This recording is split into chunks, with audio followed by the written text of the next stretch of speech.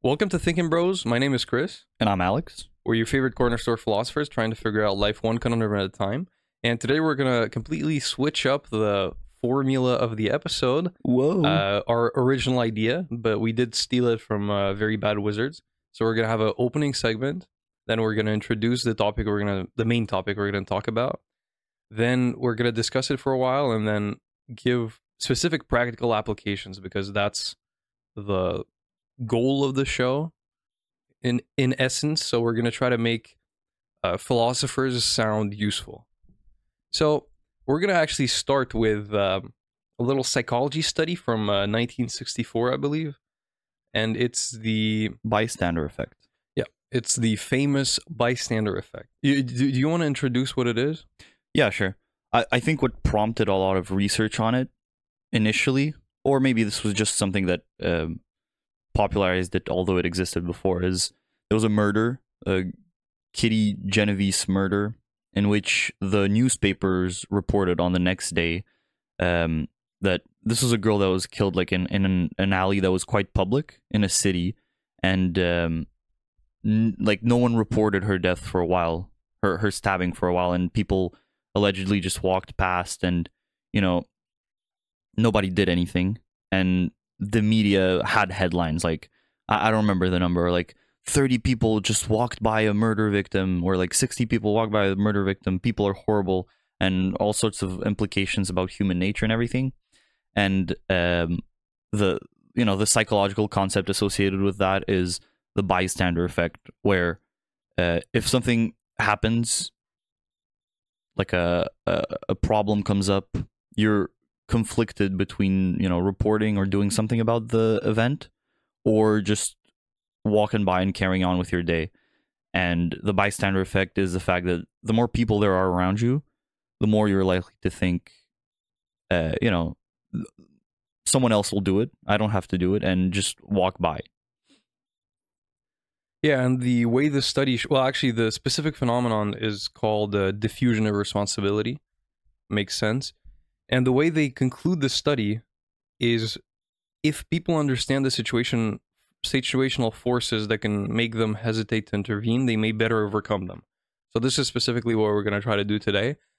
And also, did you notice anything while reading this? Sure, but I don't know what you're talking about exactly. Right, words, sentences, right? But the main thing for me was, did you see how more of a storytelling approach old psychology had? Like qualitative, the kind that I like. Oh, how like the study was readable? Yeah, well, first of all, it was readable, but then they were saying like, okay, well, you know, our subjects entered, then their reactions were such. One of them said, oh no, the person is having a fit, right? It's like a storytelling approach to psychology. I see. But I mean, it's sort of like reporting of qualitative variables or like qualitative stuff instead of numbers. Exactly. Because studies now would be like, the majority did this, and the thing is, you have to operationalize behavior, right? If you want to report empathy. Yeah, you're right, though. If you want to report empathy, now they're going to be like, okay, empathy is all of this below the list. And then they group all this together into empathy. But for this, it was like, oh, this is actually quotes from the people that were in the study, which is really interesting. And I think, yeah, you're right. Made me feel like it was easier to understand the study because, you know, I could imagine myself there as the researcher, you know, talking to people. You're wondering the same things as them. It's not like some complex statistics. It's like they say, well, look, these people didn't intervene. They're asking why in the process of the conclusion of the study. Then they're giving potential answers. These days, it's just like, well, a significant effect was found on this. Copperfield's in uncertainty variable was 0.8. Like, whatever. Psychology lost its heart. But that's definitely for another time. Now, what's interesting here is I've identified two factors. Maybe you saw something else, but essentially, everyone didn't decide to help the same way, right? Men, women. Can you say this? What this exactly was? Because I guess I don't really know. Did you just read the discussion too? Yeah. Okay. Well, What do you mean exactly? what was the situation? You didn't say what the study was. Yeah, well, essentially, I think some people were given the task to look at a patient inside a hospital room, and then they were also told that from the other side someone else is watching or something like that. I'm probably misrepresenting it, but I mean, I just read only the discussion. I may have read this before. I think it's all over audio, and so they have like a mic and headphones, and they're watching someone else or checking on someone else, and making sure they're okay or something, and then they hear through the audio that the person is having a fit, whatever a fit is, some a sort of seizure problem or something like that. Yeah, and it says there that they hesitated between staying on the intercom and leaving, right? Because they have to leave the room and then tell the researchers that something is happening. Well, if they want to.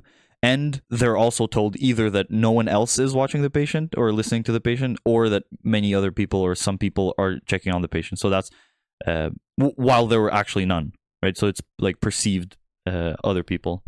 Right. So the perceived presence of others is a big factor that makes you kind of diffuse the responsibility. But now, from a moral approach, what's interesting is how can you fight this? Because honestly, I'm one to overestimate my moral abilities, right? Like, oh, I would sacrifice my life for, Pakistan or something like that. But Well, okay. But honestly, in this situation, if I saw something something happening like that on the side of the road, I would definitely hesitate, like a lot. And Yeah. even I can't confirm my final decision. It would probably be to walk away, really reasonably. So what I've identified here is that what matters and what can help people actually react is communication and unique ability. Okay, so I think in the situation that you told that popularized the study, people were actually watching from their apartments. So they were separated by the glass of their apartments. They were just watching on the street. I'm not sure. I think people walking by were also... No, it was... I mean, it was written, but okay. But essentially, they identified it here. So essentially, it's the same thing. It's the perceived, like, okay, these other people are looking at it, and therefore, I'm assuming somebody called the police. I'm assuming somebody's rushing down to help. So that's the big thing. Now, here it says that males are more responsible than females for direct interventions that require physical strength. Yeah. For example, swimming down to something. So this is very interesting because when you perceive that you have a unique ability that others can't share, you're going to be the one rushing down. And this is what's portrayed, in all the plane scenes when somebody's having a fit, whatever that means, and the doctor rushes down. Well, obviously everyone's also saying, is there a doctor on board? But the doctor's rushing down and helping the patient. Right. Right. And it might seem trivial, but imagine the bystander effect happening in a hospital. Imagine everyone has a packed schedule, and let's say someone who just entered the ER, so it's not anyone's patient, it's not anyone's responsibility. Every doctor is rushing somewhere. Somebody, like, I don't know, trips and falls quite badly. Yeah, quite badly in the while entering, not the ER, but the emergency room or something like that. No, that's the same thing. What's the thing where they just enter? Whatever, the waiting room. Reception? Yeah, the reception or whatever. And many doctors are walking by. It's not unimaginable that the doctors are going to go talk to their cancer patients and before helping that person. I thought you were going the other way. Okay. No, I'm saying none of the doctors have the unique ability because other doctors are watching. So everyone could help that person. Oh, I'm not sure. I'm not sure about unique ability. I would say just, Well, okay, it's also the context of a hospital and their job is to help, but everyone has packed schedules. Look, I wouldn't help. No, I'm just kidding. But that's why you're not a doctor. Not a doctor. But, I'm sure we could imagine a thought experiment where exactly the effect that I'm talking about works. Where, well, we all have this specific unique ability. But it's also like, usually when you have the unique ability, it's also straight up your job to do the thing, right? If someone's drowning and you're a lifeguard, You're not gonna sit around with your lifeguard buddies and tell yourself, somebody else is gonna swim over there. It's also your job. But Sure. I would just say it's not like a unique ability. I'd say that the reason people don't help just bystanders when they're not sure about what's going on, if they're having a seizure, because most people don't know what's going on in a seizure and don't know how to help, and so they do nothing. But if there were 20 doctors around, it's not because of their unique ability. It's just because they have the ability. No, but here the study goes deeper than that, because the people even hesitate to call help, right? Because of the diffusion of the responsibility, they don't even call the help. Yeah. Because that's not a unique ability that they have. So if everyone could do it... What unique ability? To call help. Well, it's not because they don't have a unique ability. It's because, if everyone can do what they're theoretically morally supposed to do, right, they're going to feel less responsible. That's true. In the same way as, let's say you're a time traveler. Well, this is going to give you a really good thought experiment. Let's say you're a time traveler in the 1920s, and you're the only one around with the phone, and another time traveler is a doctor. Are you going to feel more compelled to call the doctor in a crowd of people watching a person have a seizure? That's a masterful thought experiment. Sure, but I think the point is not... Look, the point more of diffusion of responsibility is not... and they mentioned this in the study too, is, for me, it's less, other people can do it. That's definitely like a big part of it. But I think most of it is like, I don't want to seem dumb and kick up a fuss about nothing. I think the reason you're hesitating, like on the side of the road when you're saying you're driving by and you see something on the side of the road, is that you don't want to seem dumb, right? It's like if you're on the playground and something happens and you don't want to be like, oh my god, teacher, whatever, and then like someone already told her, or like nothing is going on. You don't want to seem dumb, and that's why you don't do it. If you could help, you would help. Yeah, but you can call the police, and these people don't. Or they don't call the assistant to help with the person on the audio having a seizure.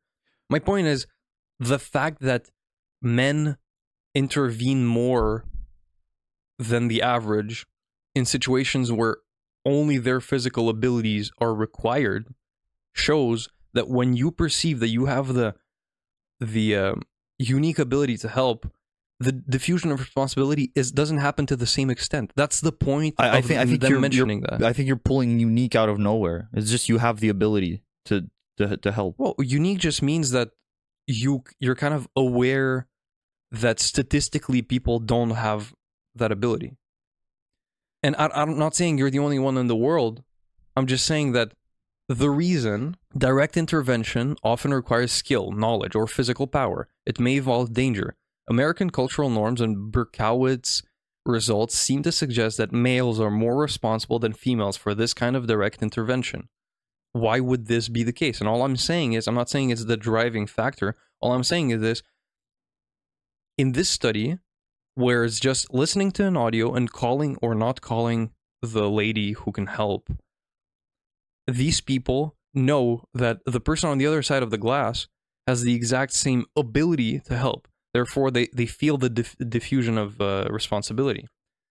If a lifeguard off duty knows they're the best swimmer in the bunch, they're going to feel guiltier after if they didn't help, because they know they had the best chances of helping. I mean, sure, I'm not debating ability at all. I just don't like unique, and I really don't like the hospital example, because a doctor would help if someone falls down and starts bleeding. Yeah, sure, because it's their job. It just happens to be their job. If they have another patient whose problems are less pressing, they're gonna help the patient that just fell down. Because they're in the context of the hospital and it's their job. Yeah, but you were arguing that they wouldn't help. I know, it was a bad thought experiment. What I'm saying is, you need to find somewhere where everyone has a unique ability, what I call a unique ability, and everyone knows they have it, because it's all about perception, right? It's all about, 40 other people are staring at the glass. They all have the same ability as me to rush down the stairs. They all have phones, so I don't have to do it. But if you're Superman and you can fly down there and stop the killer, you're going to feel more responsible for that situation. That's all I'm saying. And in that sense, you simply have to just defeat just being aware of this makes you kind of understand that everyone feels that way, And you know what? In that sense, if the bystander effect is a strong effect, you have the unique ability to see past the bystander effect and know that, in fact, while everyone has a phone, you're unique in being courageous enough to use it and bypass the embarrassment. But let's get to the embarrassment, because I do think it's kind of the most important part. Well, the other thing is communication, because here they make a distinction between a situation where there's a fire in the building and people are talking. They're like, okay, you know, did everyone evacuate? They're going to shout for danger or whatever. And it seems as though people want to help each other. So here, you could manipulate that factor. And let's say you see something in the street. You can come up to someone and ask, what's going on here? Do you know?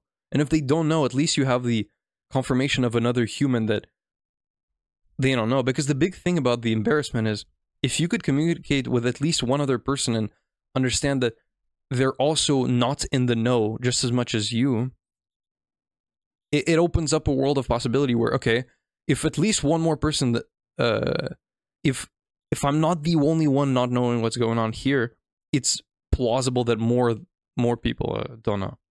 Increasing the bystander effect, right? I think that's no, because it would only be embarrassing to help someone if everyone was in on something. Here's an example. I thought about this. Have you ever seen those movies with like kind of hidden cameras being filmed, or the camera is just like out of the perception of a person who's walking by? And I don't know, there's a scene of violence and the bystander just enters the movie set and kind of interrupts that because they want to stop the situation. Oh, okay, sure. You know what I'm saying? Sure. So if you're looking at someone who looks official and who's observing the scene, and you just walk up to them, like for example, I was once entering my gym, and there were lights everywhere, cameras, blah blah blah. Instead of just walking into the gym and interrupting the shot, I asked the first person that I saw there sitting on a chair, which, you know, obviously it was quite obvious that it was a movie set, but in the same way, well, okay, not in the same way, but you get it. I just asked, you know, I whispered, what's going on? And they said, oh, well, we're filming for one more hour and a half and you have to come back later. So it's just, I don't think it would increase the bystander effect to just communicate. So if you break the communication barrier, you're going to feel less embarrassed whatever decision you make, because you're going to realize that the other person doesn't know. And if they do know, okay, you'll know exactly how to act. If they're like, oh, this is a movie set. No, okay, then I guess I agree with your thing, but what isn't true is that having more people around instantly increases communication, because the point is that in this study, there weren't people around, you know, there wasn't any communication at all. Just perception, right? Perception of presence and of watching, and they couldn't communicate.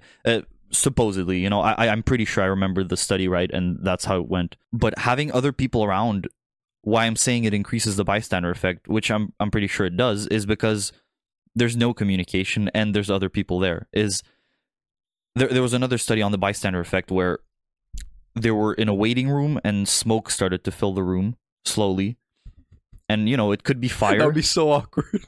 I'd just be like, yeah, that's exactly what happened. There's smoke slowly filling the room. It could be a fire that is going to kill everyone, right?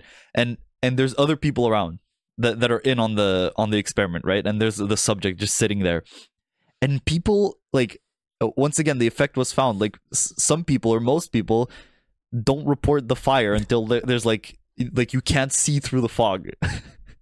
Wow, that's funny. Yeah. Wow. And but the reason is because when you're in public, you know, unless you're like you sort of don't care and you're in your own world, you know, you could be like walking around and singing your songs and making everyone uncomfortable, but most people keep up a face in public and like want to seem cool, calm, and collected.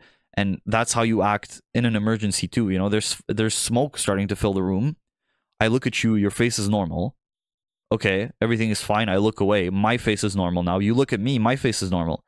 Nothing's going on. Everything's fine. Like, smoke, it's normal that in a hospital waiting room, smoke is filling the room or something. I don't know, some inference from that. And I guess then I agree with you, because there's no communication in that case. There's nonverbal communication of I don't want to seem like a fool, and I don't want to make a scene out of nothing. But if people were actually to talk to each other and be like, do you know what the smoke is?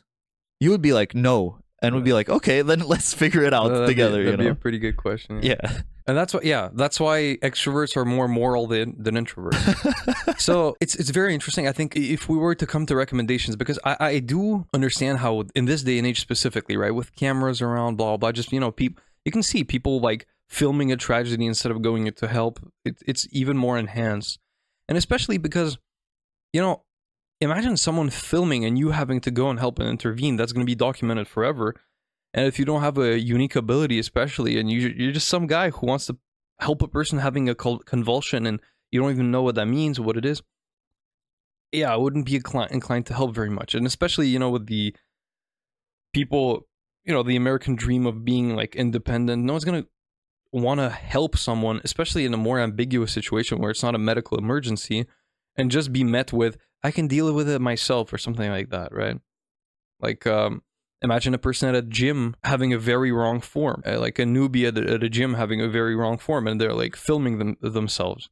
I would never be inclined, even if I have like 3 years of gym experience and now I know exactly what's wrong with them and I know they're going to injure themselves, I'm not going to come up to them. Realistically, that's the truth. So I think the embarrassment is kind of the obvious thing. I think what you could do is, as a solution, we can conclude this, is one, break the communication barrier. Because as soon as you have the confirmation of one other person that you're not the only one in the not in the know, it kind of deals with a lot of it. So my recommendation, become more extroverted.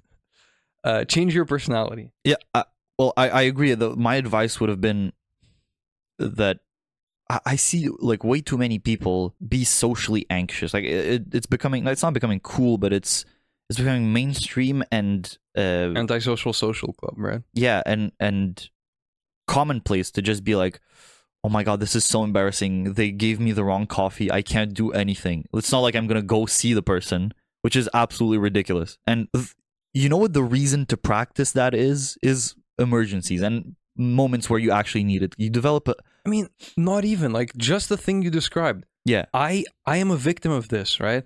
I always say, give me a black coffee. They give me with milk. Now I've started saying, and probably embarrassingly so, but I'm just done. I'm fed up with it. I say, can I have a black coffee? The one without sugar and milk, please? Yeah. And I say this every time, and it sounds kind of stupid. Like, okay, does this person not think I know what black coffee is? And yes, indeed, I think you don't know what black coffee is, although you work here and you're getting paid, even though it's minimum wage and you're just trying to make ends meet. So, yeah. So again, here's my best recommendation. Let's see how you react to this. Act on what the situation is and not on your interpretation of it, right? Don't say, hey guys, I think there's a fire. Say, is it normal that there's a little bit of smoke coming out? Because usually the rooms I'm in don't get filled with smoke.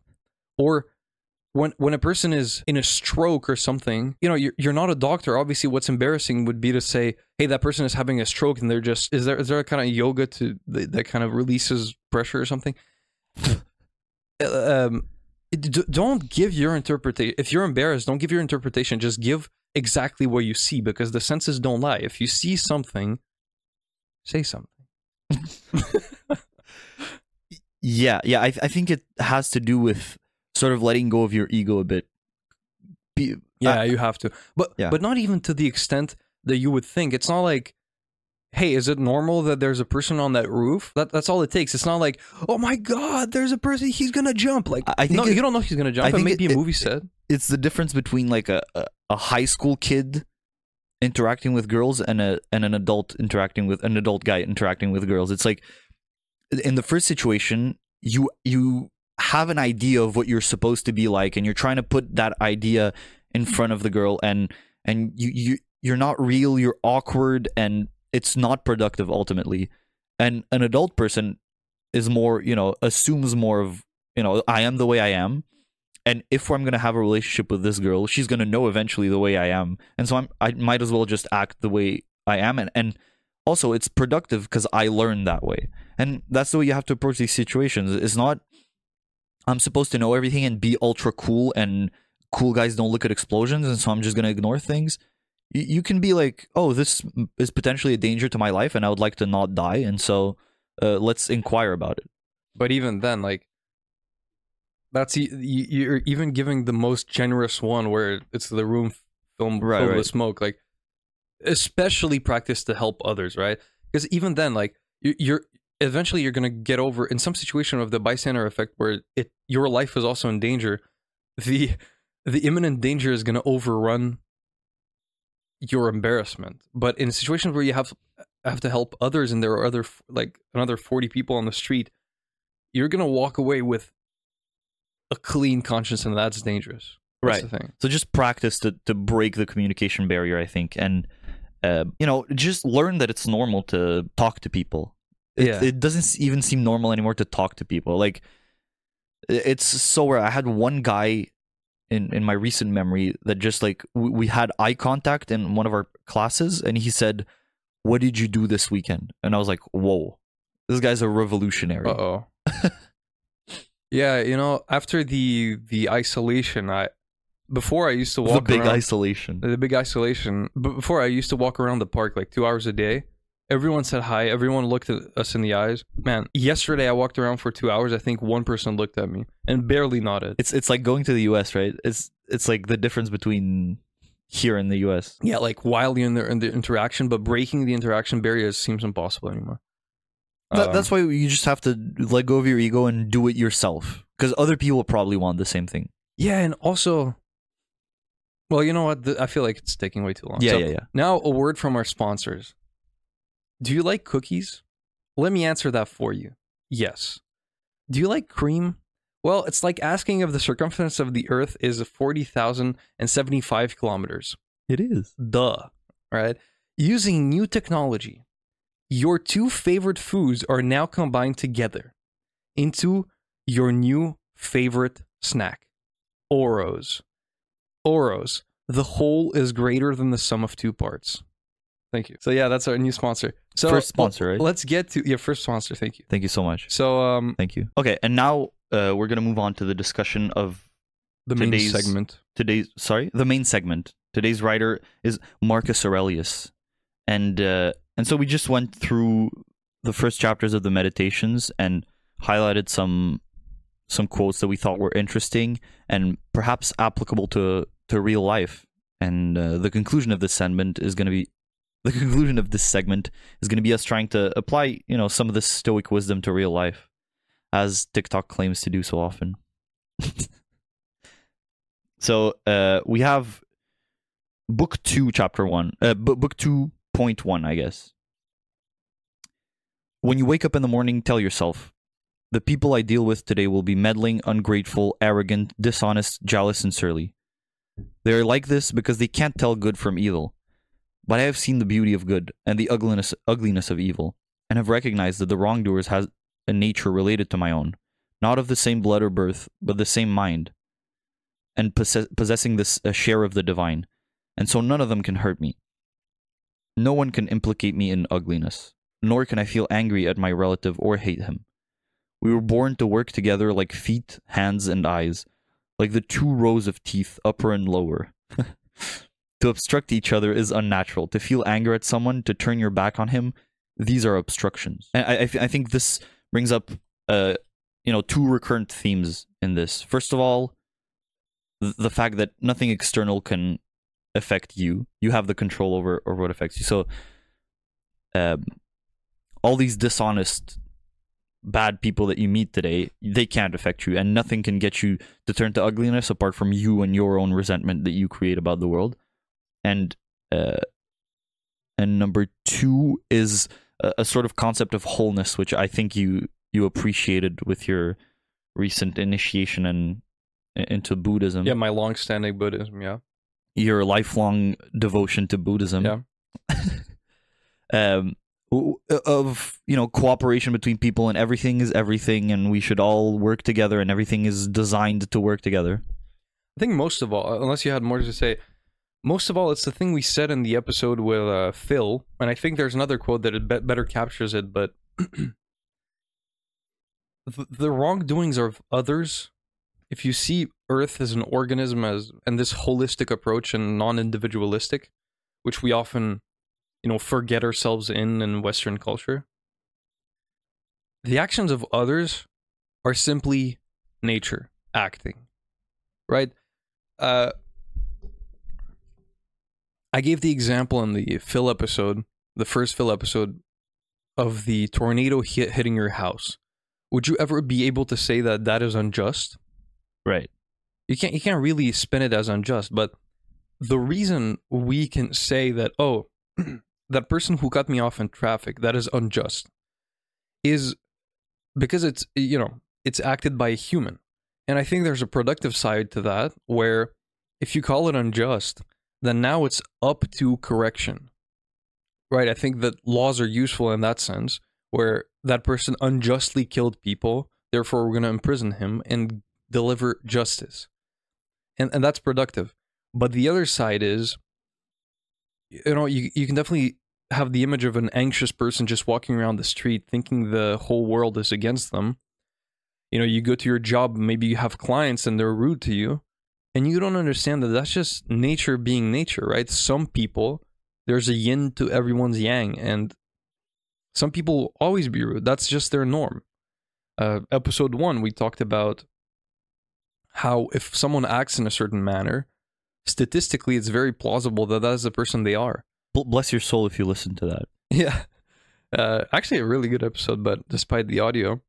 And the thing about that is, if you think you're at the center of the world, which Westerners usually push, right? Make yourself, right? The American dream, get your riches, live in a mansion, isolated from everyone. You're going to also think that others' actions are specifically a reaction to you in the world. And it's a very mistaken perception. Yeah, and book 5, point 25 is, so other people hurt me.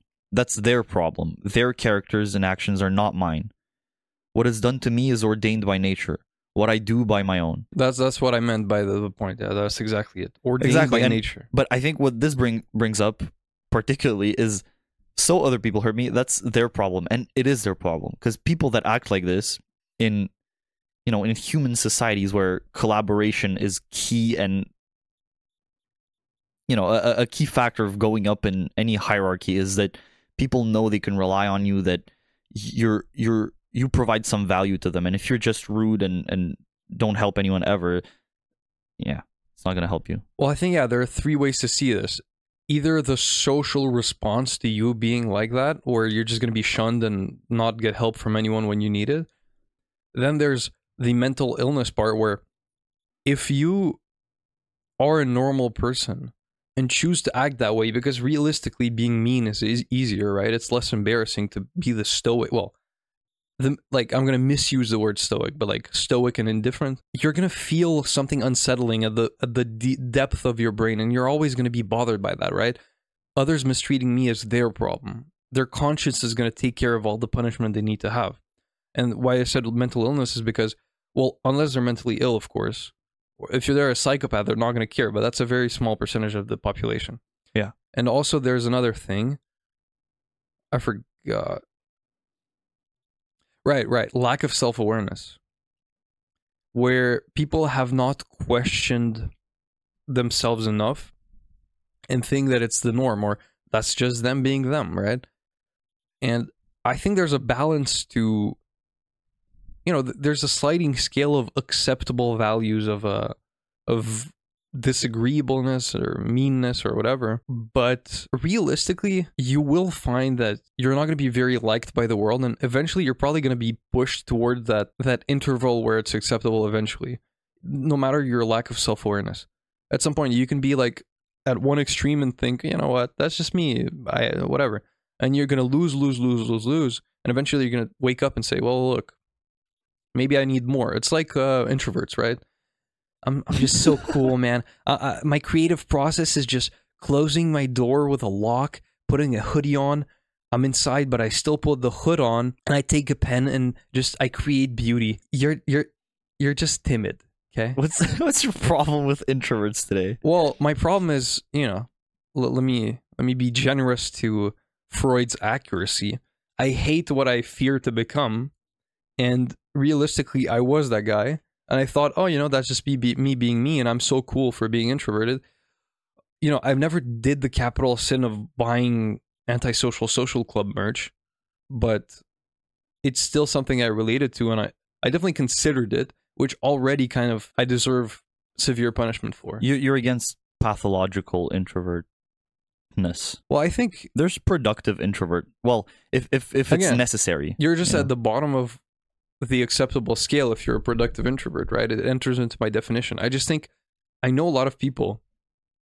What do you mean you're at the bottom of the acceptable scale? Introversion is the word. Introversion has nothing to do with, well, it is a separate scale than agreeableness or disagreeableness. It's just being comfortable or not comfortable around other people. I know, and there's statistically proven benefits to being higher on that specific scale. Sure, but okay, yeah. I just remember an episode from end of high school that I was trying really to be cool, and I came up to a group of people, part of which I knew, and I was trying to be cool, so I came in with a lot of energy in a joking manner, like, haha, I'm gonna entertain you guys, and it worked for some. And then there's a girl who who I met for the first time there, and didn't talk to me since. And then I asked her friend what was going on, and she said, you just had too much energy for her. And she was like one of those who wore the hood up inside. And yeah, that just bothered me. And it specifically bothered me not because she was so cool and I wanted to be her friend. She's an introvert. I don't want her. But because in the past I know I was that, and I also thought it was cool. And that's kind of brought back up the insecurity of, I wish I could tell you how not cool you are. 214. Aurelius, 214. Aurelius, 214. Even if you're going to live 3,000 more years, or 10 times that, remember, you cannot lose another life than the one you're living now, or live another one than the one you're losing. The longest amounts to the same as the shortest. The present is the same for everyone. Its loss is the same for everyone. And it should be clear that a brief instant is all that is lost. For you can't lose either the past or the future. How could you lose what you don't have? Remember two things. That everything has always been the same and keeps reoccurring. And it makes no difference whether you see the same things reoccur in 100 years or 200, or in an infinite period. That the longest lived and those who will die soonest lose the same thing. The present is all they can give up, since that is all you have. And what you do not have, you cannot lose. I mean, wow. This is what makes me like Marcus Aurelius. First of all, there's the part some may not agree with, which is the cyclical nature of life. Every day is the same. Okay? You think you wore something different? Well, what's the real difference between what you wore? The cotton blend? It's the same thing. You met new people? Okay. What did they provide? Words to you? Is that important to you? I think there's another quote, you may remember it because you read it more recently, where it's like, or maybe I imagined this. You have one day to live. What are you going to do? And you're going to be like, oh, well, I'm going to, reunite with my relatives. I'm going to go and do all my bucket list things, blah, blah, blah. And then he just says like, okay, now turn that into 60 years and go do those things. I was looking for that quote right now, actually, but I can recount it from memory, I think. It's something like, imagine the gods told you were going to die tomorrow, or the day after, or the day after. yeah, that's what it was. It's so good. Unless you were a complete coward, you would not kick up a fuss about exactly when it is. Now realize that the difference between tomorrow and 20 years from now is not that big.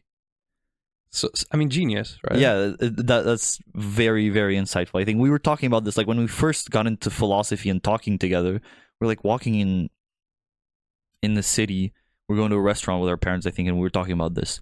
It's like, we were all hype about, like, we have to live our life as if my death was announced in a week, I would be doing the same things I'm doing right now. And you were like, and I think I am. You said that. And I remember that, which, that's good for you that you thought that. Thoughts? Yeah. I mean, I think it's so much more powerful than the kind of Instagrammable quote of, live every day as though it was your last. And I think it's one of the objection points I have of popularizing stoicism to 16-year-old kids, because they all think it's just TikTok quotes with associated with cool music, and it's their kind of 3 a.m. inspiration type thing, Mm-hmm. where it must be so much more, right? You have to internalize it for real and realize everything that it means. And thought experiments such as the "what if the gods told you that you died tomorrow or the day after" are so much more powerful than just hearing "you should live every day as though it was your last," because that is what I call just giving the conclusion. Whereas Marcus Aurelius here, in very few sentences, gives you the premises on which you would come up to such a conclusion. And that's how you internalize things. And that was my, before the discussion with Phil, and maybe a little bit after too, that's my biggest objection with religion, right?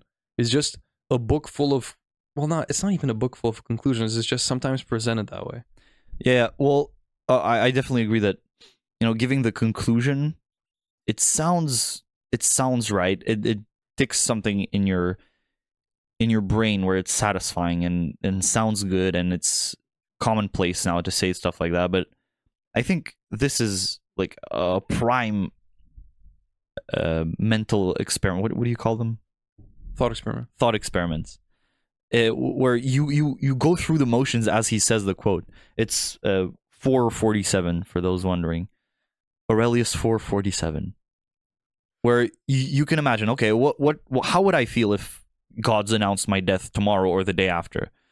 And is it cowardly to kick up a fuss about whether it's tomorrow or the day after? What would I really be doing? And then it's the punchline is the difference between 2 days and 20 years is not that big, which that's debatable. So some people would attack that. But just take the perspective of, okay, you're going to die tomorrow or the day after. Okay, well, the day after is double that. Well, imagine that's the difference between 10 years and 20 years, right? Just perspective-wise, that's double something, yeah, I mean, it does put it in perspective. I understand maybe it could be better be phrased, but also, I do think we're both out of that phase, but I definitely was in that phase where, well, actually, no, I never had a fear of death phase, but some people actually philosophically fear death. And I think this can help them the most. Again, you have to internalize it. That's the thing. People are like, live your life to the fullest, or stuff like that. That doesn't mean anything unless you go through the process of, okay, do you realize that you're wasting the thing that you fear to lose through death by fearing death, right? The anxiety of the fear of death is the very thing that is making you waste all that time that you believe to be precious. Well, how precious is it if you're living with a constant anxiety? So, ironically, you're creating your own problem. Yeah. And what I found throughout also is that some of these insights are very therapy reminiscent. Of some insights that are in this book are sort of the conclusions and the ultimate, the ultimate solutions of some of forms of therapy nowadays. Where the quotes we just read could be related to humanistic therapy, where the goal is to, live in the present and live moment to moment, not get lost in the past, like Freud, or not think about the future too much, and not obsess about all those things, because truly they don't exist. If then we can get into an argument about what exists. But if you were to make an argument about what exists, the present would be the strongest case, I think. The past is just, stored somewhere in your brain. A reconstruction of your memories, a perception so flawed. Not even true. Yeah. What's true is the experiences you're having right now, what's in front of you, the things you're living through right now, and that's the only thing you can experience truly. And the future, you can't predict. The only thing that exists is now. Yeah. Yeah, it's a very Buddhist principle as well. Just seeing time as a sequence of non-connected moments, and you must, exploit the present for what it is. It's pretty powerful. I'm pretty sure we can do an episode on, a main segment on Buddhism as well. 217. I think you'd like to read this one. Human life, duration, momentary, nature, changeable, perception, dim, condition of the body, decaying, soul spinning around, fortune unpredictable, lasting fame uncertain. Sum up: the body and its parts are a river, the soul a dream and mist. Life is warfare and a journey far from home. Lasting reputation is oblivion. Then what can guide us? Only philosophy, which means making sure that the power within stays safe and free from assault, superior to pleasure and pain, doing nothing randomly or dishonestly and with imposture, not dependent on anyone else's doing something or not doing it, and making sure that it accepts what happens, what it is dealt as coming from the same place it came from. And above all, that it accepts death in a cheerful spirit and nothing but the dissolution of elements from which each living thing is composed.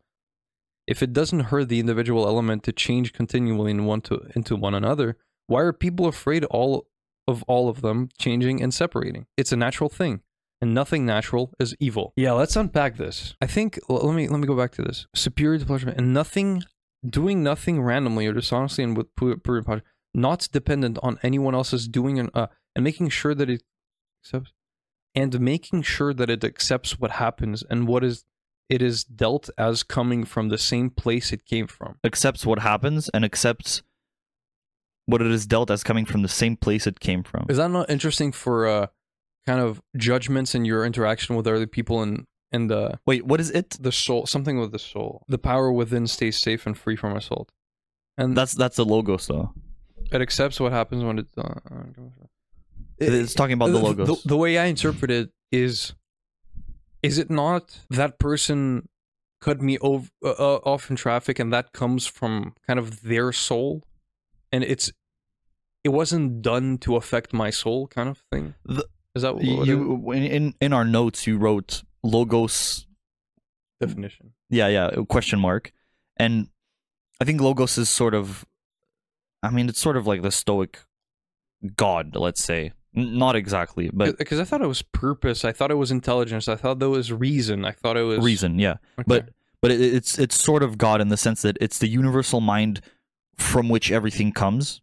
Let's say the organizing principle of the universe, the reason there's not disorder.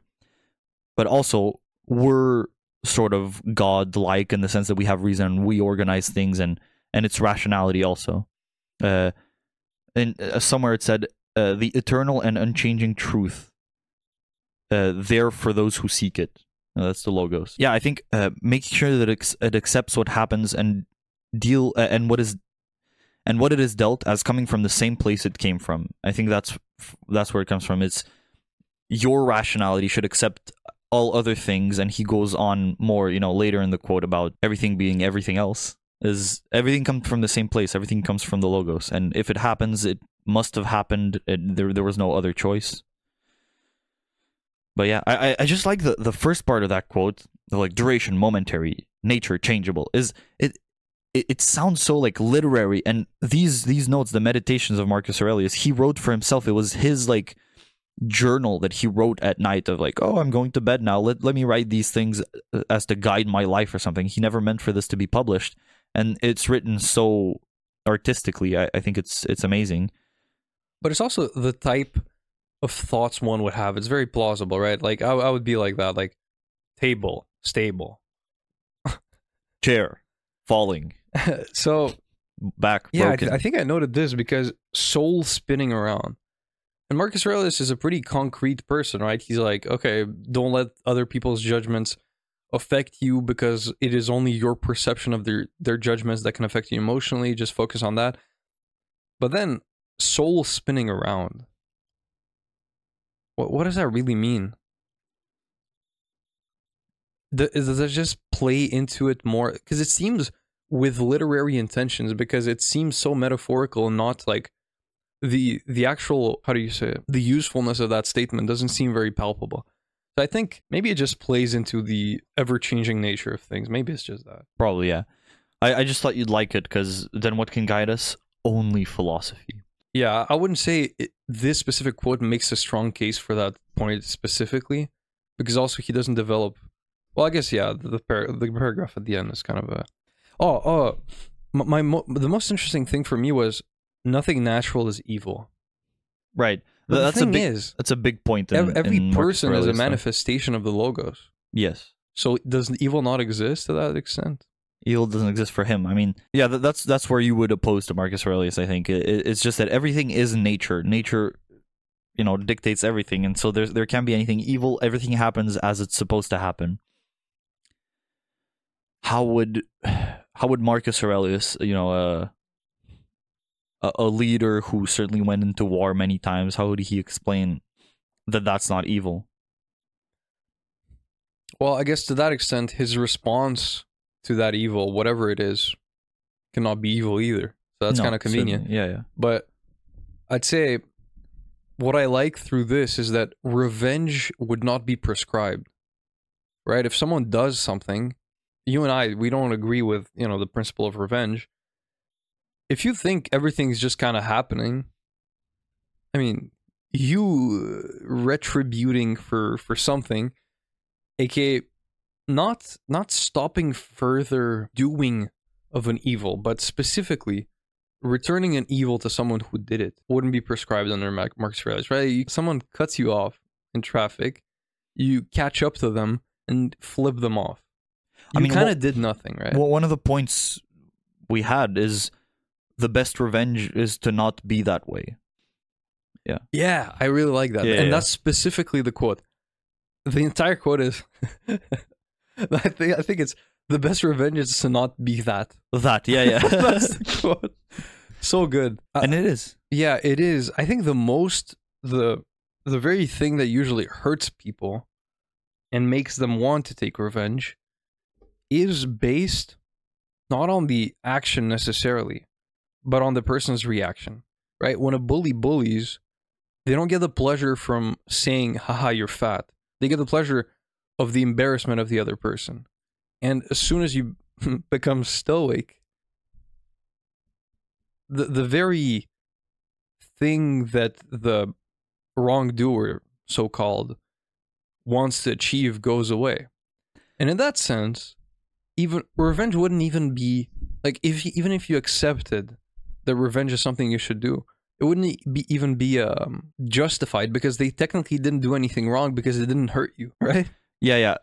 I think, I don't know, for more extreme cases where it's like revenge for the murder of my brother or something, but for more banal cases, I think a lot of acts of aggression, and this has to do with my inborn assumption that people are basically good. I think a lot of evil acts people do onto each other, like bullying or something, is motivated by them themselves being hurt and evil coming from somewhere, some pain, hurting them so much that they have to find ways to work through it, and their way is like, oh, if I suffer, then this person's gonna suffer too, and you don't give them that satisfaction, right? You get bullied and you say, watch me receive this pain you're dealing onto me and become better than you could ever without being evil at all. And I think that shows that evil doesn't have to be perpetrated, in a cycle, and it also shows that good wins. Anyway, this got very philosophical. Yeah, Whoops. but I also, whoops, that's not the intention. But I also think his views on this are very extreme, right? We made a post about kind of this mentality of it's only your perception of events that can affect you, not the events themselves.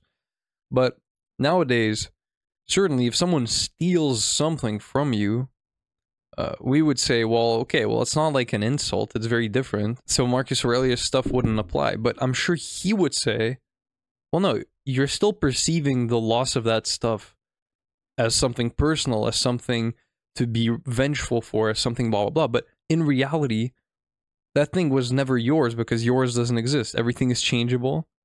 You acquired that thing and then you lost it under the same principles of changeable things.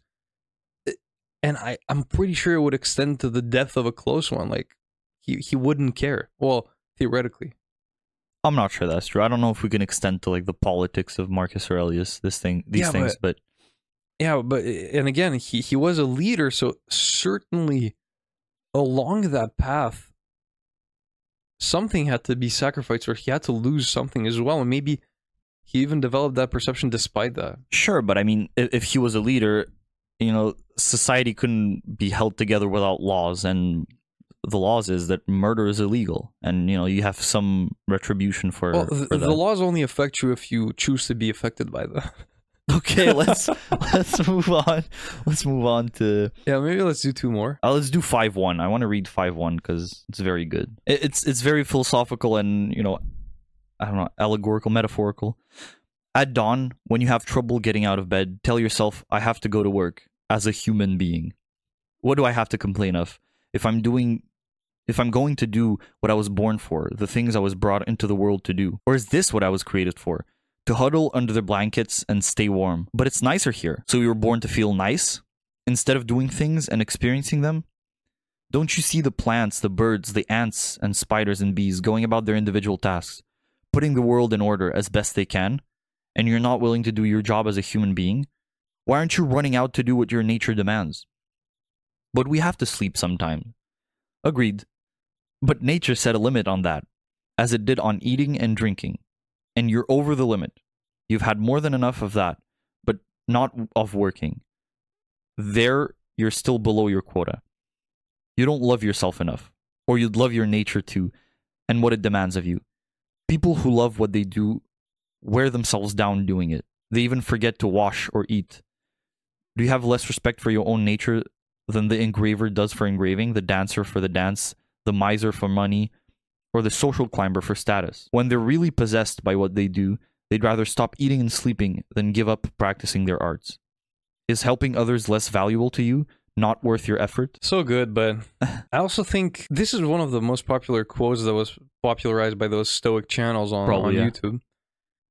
And my problem with it is there's a precedent to make here that a cool Stoic aspiring 16-year-old kid isn't yet qualified to make. And he kind of goes, Marcus Aurelius 5.1 kind of goes into this by saying, look at the bees, right? They don't question if they should work, they just do it. But the prerequisite, I would say, is to understand that humans are part of nature. And I think that must be internalized very deeply to understand that we're neither above nor below nature. We're not dominating anything or living with it. To use Buddhist terminology, we arise mutually, right? Alan Watts says, you never see flowers where there aren't bees, and you never see bees where there aren't flowers. Although you see them as two separate organisms, they're the same thing. They arise mutually, because that's one existing without the other is impossible. And it's the same thing. We think, we dominate nature, but we eat animals. We still get hunted by animals. We still depend on the quality of the soil. If the earth exploded, we wouldn't exist anymore. We are nature. And in that sense, comparison to bees makes more sense because it evokes something more, right? Right now, we're just like, bees are the annoying things that sting me. I'm an American. I will chase the American dream. It seems as though I'm opposed to America, but I love America. But you know what I'm saying? When I'm using Introverts in America, yeah. I hate introverts in America. But no, what I mean specifically is just like the Western vision of it, because I'm sure in Asia, Buddhism has held back on that. And I'm sure we're going to get to a study of happiness in Eastern countries, but they're even more happy because of it, because of the more communal living, but whatever. And that's what you have to do. You have to realize before even reading this quote that we're not special. It just so happened that an alignment of molecule. It feels like I don't even know what I'm saying as a scientist, but yeah, an alignment of atoms made it so we developed reason. And that's our biggest blessing and our worst curse, right? Because we now think we're special. But there's a way to use that where you can accomplish the most by dropping that ego of thinking you're special and actually viewing the world like this, and you'll accomplish much more, right? Imagine working like a bee, flying around all day in the search of, serving the queen with the best pollen there is. Not how it works, but you know what I'm saying. I think this is like a very simple summary of what you should do in your life, he says, follow your nature. And then the bad side of your rationality could try to rationalize everything and be like, oh, but what is my nature? Bees clearly do this, but they could be doing more. I could be doing this. I have many options. I can do whatever. You just have to stop thinking, like get up out of bed and do your work, whatever your work is. I don't know. I feel like that brings a feeling of accomplishment, and you don't have to think that much about what my purpose is in life. I think taking on responsibility and doing your job brings you that sense of accomplishment. See, the problem is for me here again. This is a rich quote, but it misses so much because, well, again, nothing against Marcus Aurelius, by the way. Again, these were his personal notes. He never intended them to be published. He missed nothing because he knew all of this setup in his mind before. Exactly, that's the thing. So it's not their fault. It's not his fault. It's the fault of the people who are popularizing it. And he says here, "Was this what I was created for? To huddle under the blankets and stay warm?" And the thing is, when you look at his like nature argument, well, it is true that in nature we are programmed to feel good when we do such a thing. We are programmed to feel as though hedonistic activities bring us pleasure. So how could that not be living in accordance with nature, to just stay under the blankets because it feels good, because nature intended me to do so? And that's very hard. And that's when you have to understand that if you look at anything else on Earth, or even the history of humans, you are standing in this spot because the bee was flying around all day, finding the best pollen, pollinating those flowers, and then the flowers grew, and then it made rich soils, and then the farmer worked all day to retrieve blah, blah, blah, and that farmer is your grandfather's grandfather, and blah, blah, blah. Like, you are here because of that. And this is specifically the society of victims, where the mere option of not doing these things is what causes the reflection. Go back 100 years. It's not, for 99% of people, it's not even an option to stay under the blankets. Nowadays, it is. Nowadays, we probably have a life as luxurious as an emperor had exactly. at the time. And he's still commenting on this. I mean, I'm sure this is observed behavior. This is, that's a very good point. He had the option of, you know what, today, I got the riches, I got the power, I don't have to do anything. Whereas his people were probably dying from the flu because... Right. The other people in his... Marcus Aurelius is us. Yeah, I feel like, yeah. But... but that's the thing, right?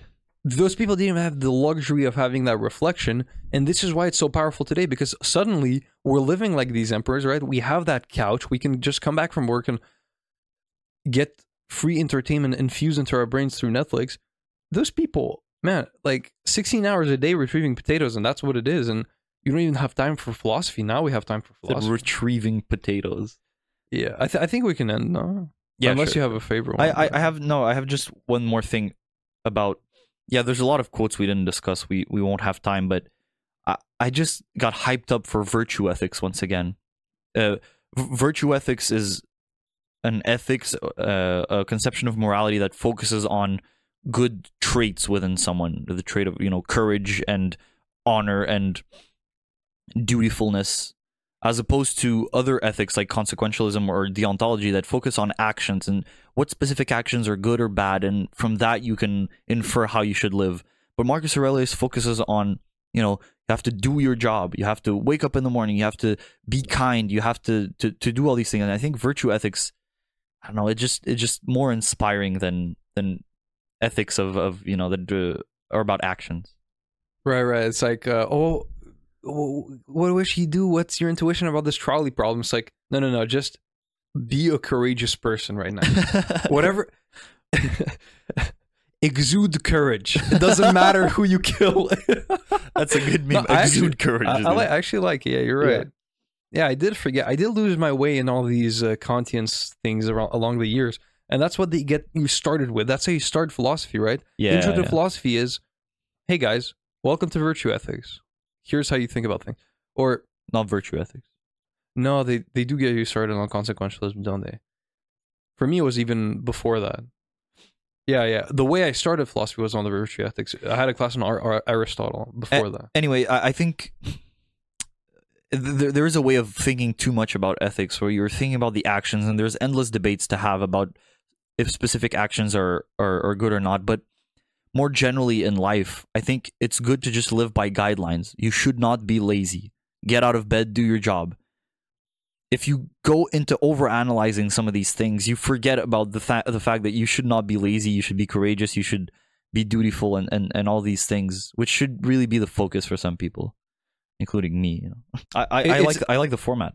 Yeah, I really like the format. Yeah. I thought the opening segment was going to be 15 minutes, but whatever. Yeah. So I think it's too much of a, staple of the show. We can't drop the figured it out rating. But what can it mean? I think it's about how practical did we make, because the specific thing we wanted to do is discuss the philosophy itself and then have a segment on the practicality of it. But we also put the practicality part into the discussion, because that's just how Stoicism works. Maybe for the next one, we're going to do specifically what I said, because we can't forget to do the practical part.